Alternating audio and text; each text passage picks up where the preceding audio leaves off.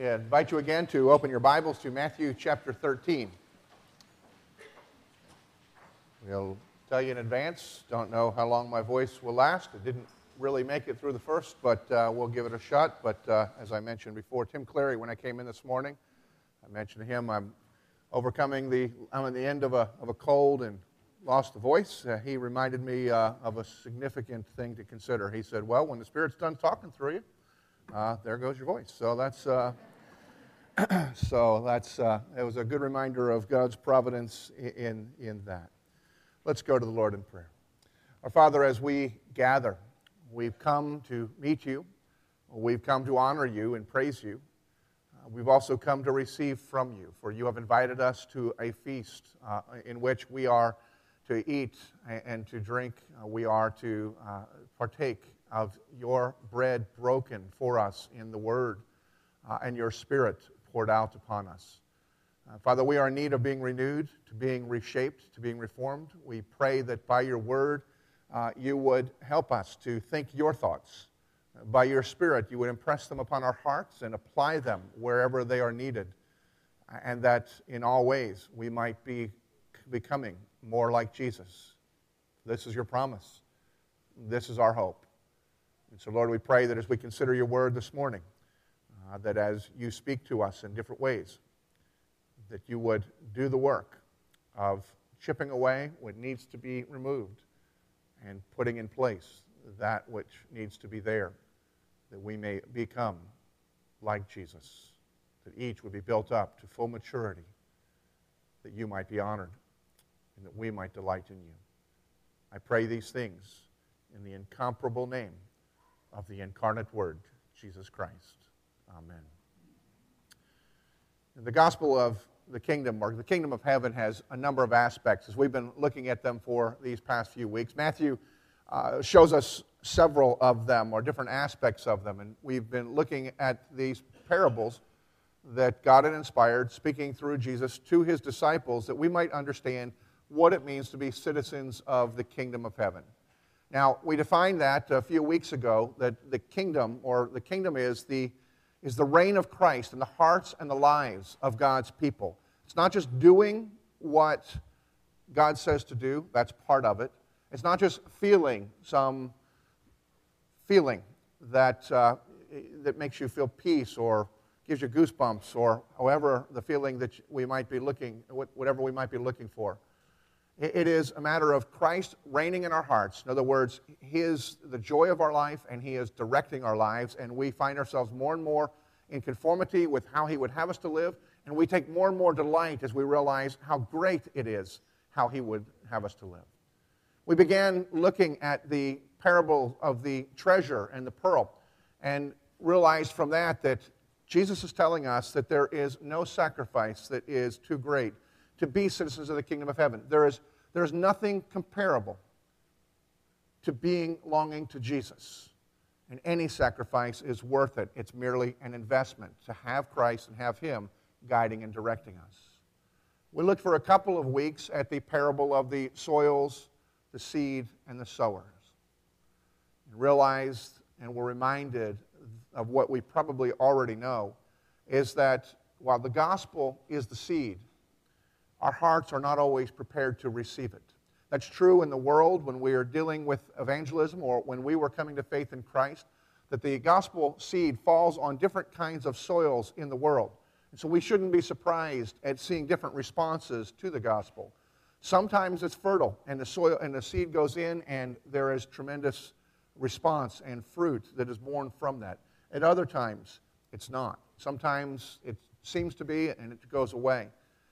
Jesus is giving this because he tells us there's different kinds of hearts in the world. Our response is to understand that we are to be sowing the seed. At the same time, we are breaking up the ground that might be hard, not through our own efforts, but by loving the people who it is that we are sharing the gospel with. As we love them, the ground sometimes is plowed up, the hard spots go, it becomes fertile, and in God's providence, the seed will bear fruit. But we also looked at this, even before we looked at the evangelistic aspect of it, we looked at this parable in relation to you and me, those of us who are already believers.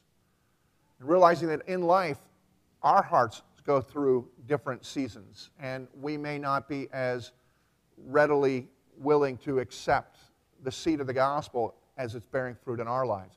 And so we need to be mindful that our hearts are deceitful, our hearts are ever changing. Even though the seed has taken root and is bearing fruit, when the ground becomes hard, we become hardened to the gospel. So we need to tend to our own lives as well, so that the seed of the gospel will continue to bear fruit in us, which is where we gain our joy and our delight, and also the fruitfulness from our labors. Last week we looked at the parable of the wheat and weeds, and as we looked at that, it's just an explanation for us to understand that if Jesus is reigning, and the kingdom is already here, even though it is still yet to come, why is there evil in addition to goodness? Not only out in the world that we can hide from, but even within the church or in our own hearts. Jesus explained that our lives are so intermingled in the world, with the world, and not in a way that is inappropriate, but we are so connected that to take all of the evil out right now would actually hurt us in a way that perhaps we don't understand. And so Jesus, speaking through the parable, in the wisdom of God, says, God is in control. Regardless of what's going on around us, God is in control, and He is working out His plan. And His plan is to allow the believers, those who are called to Him, to bear fruit, and for the unbelievers to continue to grow up alongside. And at the time of God's choosing, the time that God will harvest those who belong to Him, He will separate the evil, the wicked from the good at that point in time. And so we have some of our questions are being answered as well as we look at these parables. This morning we turn our attention to the twin parables of the mustard seed and the leaven. And I call them twin parables because, well, a lot of Bible scholars call them twin parables, and who am I to argue with them? And it is appropriate, but one of the things that I need to point out is while they are twins, in other words, the parable of the mustard seed and the leaven, they really need to be seen as going together. They're not Siamese twins. You can separate them. You can have one without the other. And in that sense, I would say, with all due respect to the Bible scholars, that I would call them more married than twins. Because it's appropriate when a couple gets married, they do become one. And it really becomes inappropriate of thinking about one without the other. Even, they become so united that they go together, and each lends definition to the other, so the other fulfills. And yet they remain distinct. They have their own identities and personalities and their own distinct attributes. And the same is true with these two parables. That we need to ultimately think of them together, but this morning we're going to look at just the first part of that, the parable of the mustard seed. They go together because they help define each other, but each of them has something important to teach us in its own right. So if you'll join with me as we look at God's Word, our reading this morning in Matthew 13, verse 31 and 32. He put another parable before them, saying, "The kingdom of heaven is like a grain of mustard seed that a man took and sowed in his field. It is the smallest of all seeds, but when it has grown, it is larger than all the garden plants and becomes a tree, so that the birds of the air come and make nests in its branches." May the Lord help us and give us understanding from His Word. Now, this is a very few words, and it's the shortest of the parables you'll find in all of the Scriptures, but it is a wonderful overview of the Christian life. It's not exhaustive by any means, but it is far more comprehensive than we might see at first glance. Before we dig into it, we need to see what Jesus is trying to teach us. Ultimately, if we look at this, the essence of what Jesus is teaching us is this, is that we should never underestimate the ultimate kingdom impact of something that is very small or something that is small at its beginning. Again, let me repeat that again. We should never underestimate the potential kingdom impact of something that is small and seemingly insignificant, or something that simply begins small. That's the essence of what Jesus is teaching in this parable. But as we look at this parable and we unpack it and we dig in ways to help us flesh out the lessons that Jesus would have us to understand, rather than just a moral lesson of don't underestimate things, there are a lot of practical insights that we need to glean from it and they go together to give us a fuller picture of our lives in the kingdom. The first thing that is very simple, along with never underestimate, I would just simply see this, as it seems to be that Jesus is teaching us that appearances can be deceiving.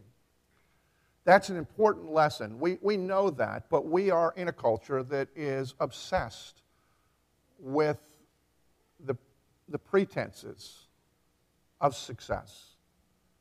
And in our culture, bigger is better. Size matters, and so success is shown in any number of ways. Success is shown in bigger bank books, bigger homes, bigger churches. Now, in this parable, I think that what Jesus is teaching us is that those who are his disciples ought not get intoxicated with the appearances of the outward trappings of success. Jesus is saying, it's not the way you think it is. Now, I think at this point, it may be that Jesus' disciples were beginning to ask some questions. Jesus had been ministering for a while. He'd been teaching for a while. And the disciples may have been a little perplexed and started to wonder, if Jesus is the king, and we believe he is the king, and we've given our lives to following Jesus, then why aren't we having more success? Why aren't we seeing steady progress of improvement and a great number of people with us? People come and then they go away. We can gather great crowds, but there are very few that continue to walk with us and continue to stay with us. And it's a reasonable question to wonder, if Jesus is in charge, why is the number of those who are wholeheartedly following Jesus few? And those who are following him tended to be weak and insignificant. The disciples may have been asking at that point in time, why aren't we having greater success? New Testament scholar Leon Morris writes this: over against the mighty numbers of the worshipers of the heathen gods, and even the Jews who acknowledge the true God, those who proclaim the kingdom were a tiny minority. So it lends itself to the idea of the disciples kind of wondering what might have been going on. And at the same time, as while they remained relatively few and insignificant, the opposition to Jesus was growing. And so after their successful ministries, they had not seen significant increase in their numbers, but those who disliked them, those who opposed them, that number had grown quite a bit. We would not look in our culture as that being a recipe for success in any profession whatsoever. And these guys had given their lives to it. And so no doubt this would have caused some frustration for those who loved Jesus and had committed their lives to following him. Again, Jesus is saying, don't underestimate anything that appears to be small and insignificant. And as he's teaching this parables to his disciples, he's trying to get something through, not only to them, but to us as well. Another New Testament scholar, Frederick Dale Bruner, makes this observation. He says, our gospel itself is in most measurable ways small. How does it measure up to the great philosophies and ideologies in history? Does it not seem minuscule in comparison? How can the Sunday school story of Jesus compare with the philosophies of Platonism or Marxism intellectually? And yet, experience teaches that over the long haul, precisely the story of Jesus moves men and women intellectually. It delivers meaning to them spiritually and emotionally, and it sends them into mission vocationally in a way that compares very well indeed. In other words, what Bruner is pointing out is that from a philosophical standpoint, our gospel may seem to be very small, and he's using the Sunday school aspect of it. The gospel obviously is pregnant with many implications, and all theology that flows from it or to it, all of it is important. But the gospel is also something that is so simple that a Sunday school riddle, Sunday school line, Sunday school song, Jesus loves me, this I know, for the Bible tells me so. We know even further than that, as we think about how Jesus showed that he loves us, is that he came, he died, and he rose again for us. Now, while there are profound implications for that, that's the message of the gospel, and that is simple. And when you compare that simple message to great philosophies, it seems too simple. It may even seem silly, not only to us, but we see it elsewhere in the Scriptures. The Apostle Paul declares he is in no way ashamed of the gospel. And why would he be ashamed of the gospel? Well, he says he wasn't, but apparently some were, or there may have been a temptation too, because the gospel is so simple, so small, seemingly so insignificant. It's nice. But we have real problems. We need real solutions. And a nursery rhyme story just doesn't seem to cut it for a lot of people. I think Jesus understands that in this world, we have a lot of questions. We have a lot of need. And therefore, we may have a lot of doubts. And he gives us this parable to help us to understand appearances can sometimes be deceiving. We should never underestimate the power and the potential in the kingdom of something that is very simple. Now, our tendency, not wanting to be unfaithful to that, knowing that we need Jesus in our lives, is to somehow think, well, we need to preserve this gospel, but we want to supplement it in some way too. We do that in our evangelistic efforts at times, or the ministry of a church, when we begin teaching people, bringing in pop psychology, the how-tos, and building our lives as much on that, still believing that Jesus is our way, the truth in our life, but we're bringing other things in. When we begin to explore philosophies and try to integrate them into what we teach. We bring entertainment as part of our message, thinking if we can just pack them in, then we can tell them something, and if whatever it takes to get them in. In our ministries and our evangelistic outreaches, those are very common things. And I understand the temptations of churches and leaders and Christians to want to do that. They can be come from very well-intending hearts. But we must be reminded that when we supplement the gospel, we are actually reducing its purity. And if we reduce its purity, we reduce its potency.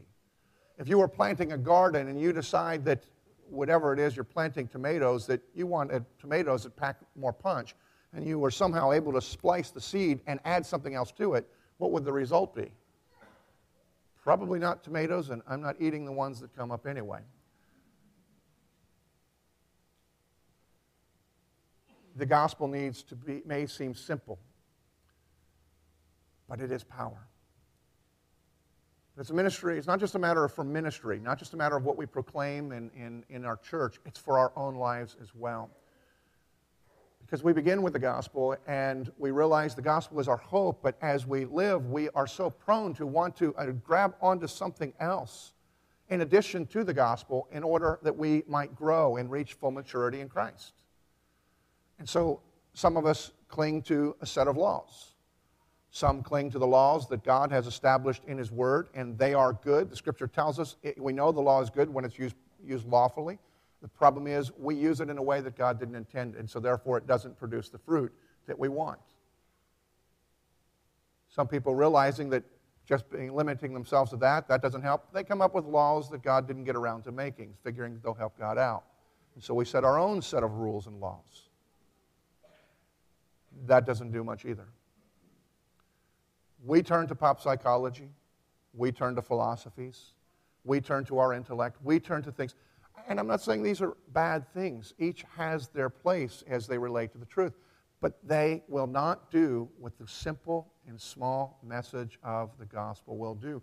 And so we need to realize the gospel may seem insignificant and small, but it is what God has given to us, and Jesus is reminding us, don't underestimate it. We don't need anything else. We need the power of the gospel if we're going to grow to be what God wants us to be. The gospel is sufficient, both for our lives and for the advancement of the kingdom. It may seem small at the beginning, but ultimately it will exert a powerful influence. Second thing I think that we need to see here is from this passage is that not only should we realize that appearances can be deceiving, but I think we see here that growth is both natural and supernatural at the same time. Jesus says in this parable, the mustard seed, though it is the smallest seed, when it grows, it becomes a tree. Now, I knew a mustard seed was small, but I didn't know how small, so I did a little searching on the internet and found these important facts that will help you for your day. Apparently, each seed is smaller than the head of a pin. And it takes about 750 seeds to weigh 1 gram. So it is small, just as Jesus says it is. But there is also a problem that some people have found and pointed out here. There are seeds that are smaller than the mustard seed. Now, we need to understand that Jesus here is not speaking as a botanist. It's not that he didn't know, but he was just speaking in a way that people that were gardeners would understand. He was speaking to the everyday, ordinary Palestinian experience. And so, essentially, he's saying, look, the mustard seed, which it was widely believed at that time in that area to be the smallest seed, the mustard seed is the smallest seed that you've got, and everybody was going to agree. I mean, the issue is not smaller in comparison, but the issue is it is small, the smallest thing they can think of, something that is seemingly insignificant. And Jesus is just speaking to the common people and saying, this thing that is small, when you plant it, it blossoms. In fact, it blossoms to become a great tree. The Greek word for tree is dendron, from which we get rhododendron, so you've got the idea. And yet, some people also, and particularly the hearers, everyone who listened to him, everyone who was a gardener, who had mustard plants in their yard, they would have automatically realized there's a problem in what Jesus is saying here. It wasn't so much because Jesus is wrong and he needs to get his facts straight, but Jesus has a significant point to make. What they would have realized is that mustard seed, when it's planted, grows into be a bush. It never grows into being a tree. Now, some of the bushes grow to be 12 and 15 feet tall, but apparently that's even very, very rare. And so anybody who was experienced with that, they're going to say, tree. It would have grabbed their attention to find out, does this guy know what he's talking about? Or what is it this guy is talking about? Jesus knew what he was talking about. And he wanted to grab their attention, and he wants to grab our attention too. Because it wasn't a matter of saying, here's how you can have a good garden and put lots of mustard on whatever it is that you're cooking for lunch. He was trying to help them understand the significance of the way growth takes place in the kingdom, both outwardly for the advancement of the kingdom and the reign of Christ in our hearts, in our lives. It happens both naturally and supernaturally. When Jesus is speaking here, he's telling us in one sense that it happens in a very supernatural way. Because for a mustard seed to grow into a tree would take an act of God. It wasn't going to happen. It's not going to happen in a natural way. Jesus is saying, look, in one sense, as he says elsewhere, with God nothing's impossible. He's wanting to stun them. He's wanting to challenge them. He's wanting them to think, if I trust in God, what might be? That's important for us in our lives because we may be frustrated with where we are in our spiritual maturity. We may be frustrated where we see our children or our neighbors or our friends or our coworkers or your pastor is in spiritual maturity. But what Jesus is teaching us here is that we need to understand that what we see now is not the primary point. What matters most is what God will do with the pure seed of the gospel once it is planted in good soil. And God is saying to us and reminding us is that he will produce fruit that is far greater than what we are imagining and certainly what we are seeing. Because it's God who is at work. It's not a matter of us reaching our full potential. It's a matter of us growing into being like Jesus. That's what God has promised. That's what our goal ought to be. At the same time, it's a very natural thing that is taking place here. In other words, there's a role for us to play. We don't just simply wait back and say, God, okay, do your stuff. God invites us to be involved in the maturation process. And we see that in this parable by the fact that he says there's a man who took the seed and he planted it in his garden. Again, we are the sowers. We are the ones who take the seed and plant it in order that it would do its work. We scatter the seed, and we do that by preaching the gospel and evangelism, preaching the gospel to ourselves, and preaching the gospel to one another. we build one another up by reminding each other of what Jesus has done and all of the implications of it. We do that. That's our role and that responsibility. And there's a tremendous promise that God will bring out amazing things. Now, when we understand those things, two things will happen. One, we develop patience. We realize that growth tends to take time. The lack of evidence of growth is not the same as no growth. Slow growth is not the same as no growth. It's been a long time since anybody in my house has watched Barney. I'm thankful for that. But I do have vividly embedded, indelibly embedded, I think, into my psyche or whatever, at least one episode. In one episode, there was a little red-haired boy who went to school, and he brought a little sprout in a Dixie cup. And while the other children were laughing and playing, the little boy was just kind of staring at his Dixie cup. He was watching, waiting to see if something was to grow. And so Barney calls all the children around and explains to two of them all that the sprout is not going to come up overnight. It takes time before there's an evidence of any growth. And in many cases, that's true for us as well.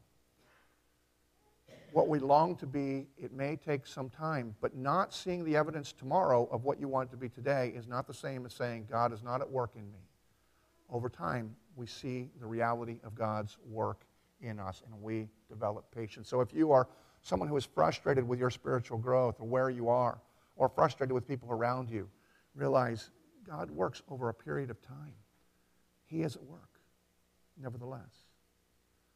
And we also, if we understand that spiritual growth is both natural and supernatural, we become a people who become dependent and committed to the means of grace. In other words, we realize there's a role for us to play, and that we cultivate the seed by doing what God has instructed us to do through prayer, through studying the Word where the gospel is explained and continues to be tended, and through coming to the table, or as we come to the table, or as we think of our own baptisms whenever anyone is baptized in our church or wherever we may be. These are means of grace that God has said, you know what, these are not just memorial things. By doing these things, by participating in these things, they help cultivate our faith, and through our faith, we grow, we are strengthened. We need to realize, too, that once we grow, and once we become what we want to be, or even if we can't even imagine what we're going to be, that God has something in mind. And the third thing, and the last thing that I want you to see from this passage, is that our growth is for a greater purpose than ourselves. In this passage, there's a rather peculiar phrase here, and it would have certainly been stunning to the people who heard it the first time. In this passage, in verse 32, you'll read, after it has grown to be larger than all the garden plants and becomes a tree.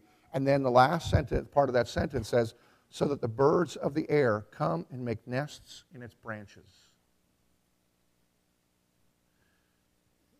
That would have been a rather peculiar statement to hear for the people listening. In fact, it may have been actually a scandalous statement to hear. It would have caused great fear in the original hearers, and it may cause fear in the lives of some believers as they consider what it seems Jesus means by this.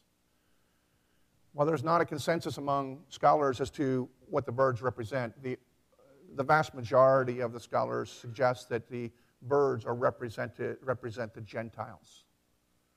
Jesus is speaking primarily to Jewish people who have nothing to do with the Gentiles, and basically he's saying they're going to come and they're going to nest in your hair.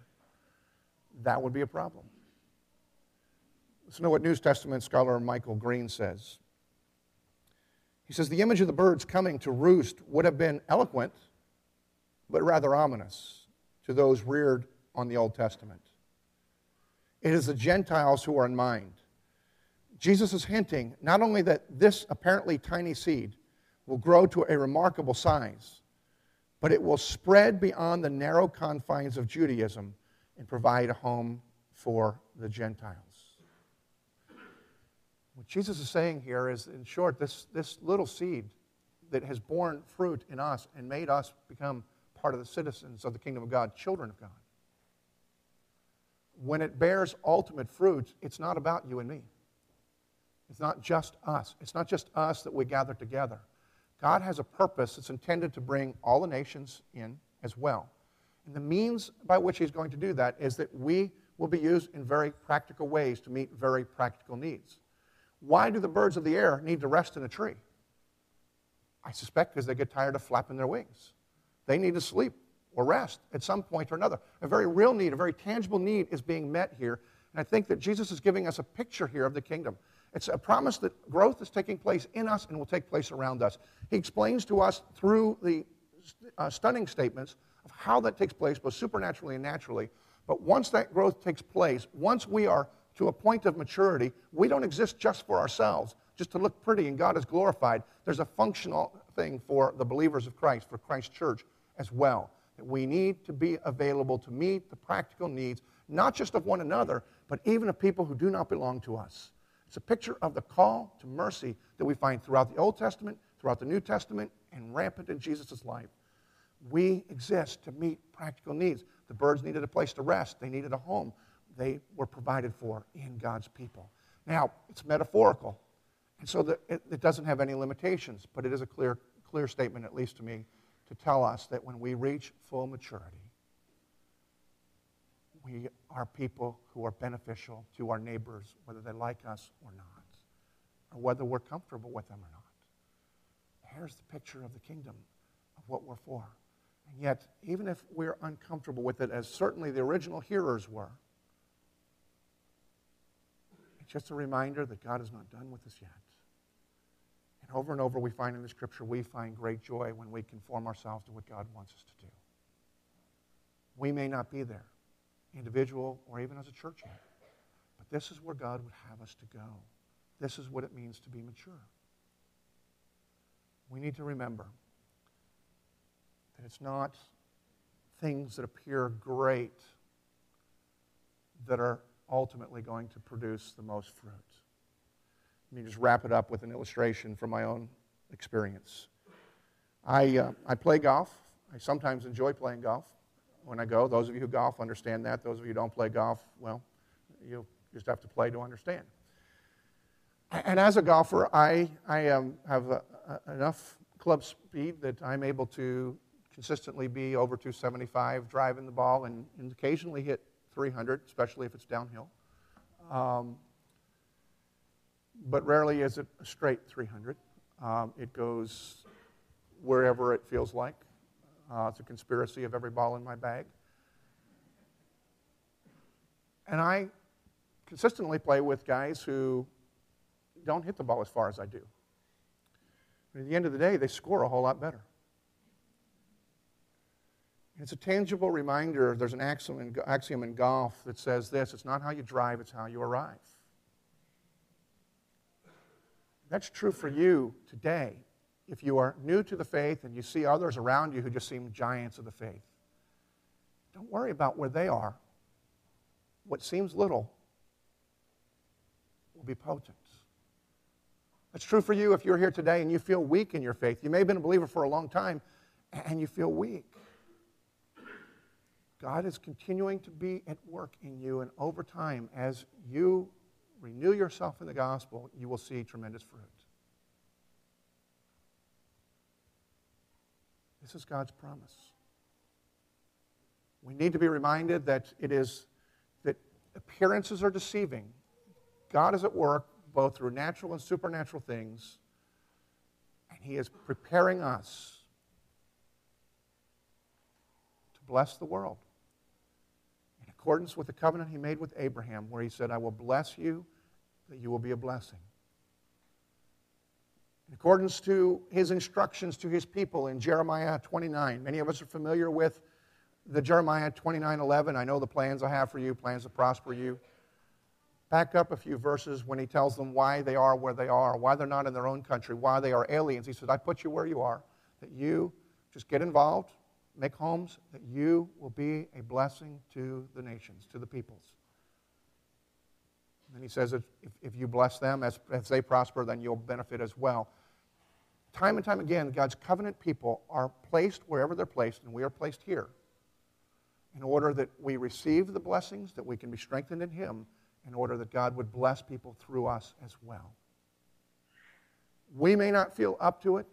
And in our church, the stage at this right now, we're neither small nor are we large. That's probably true for most of the people here as well.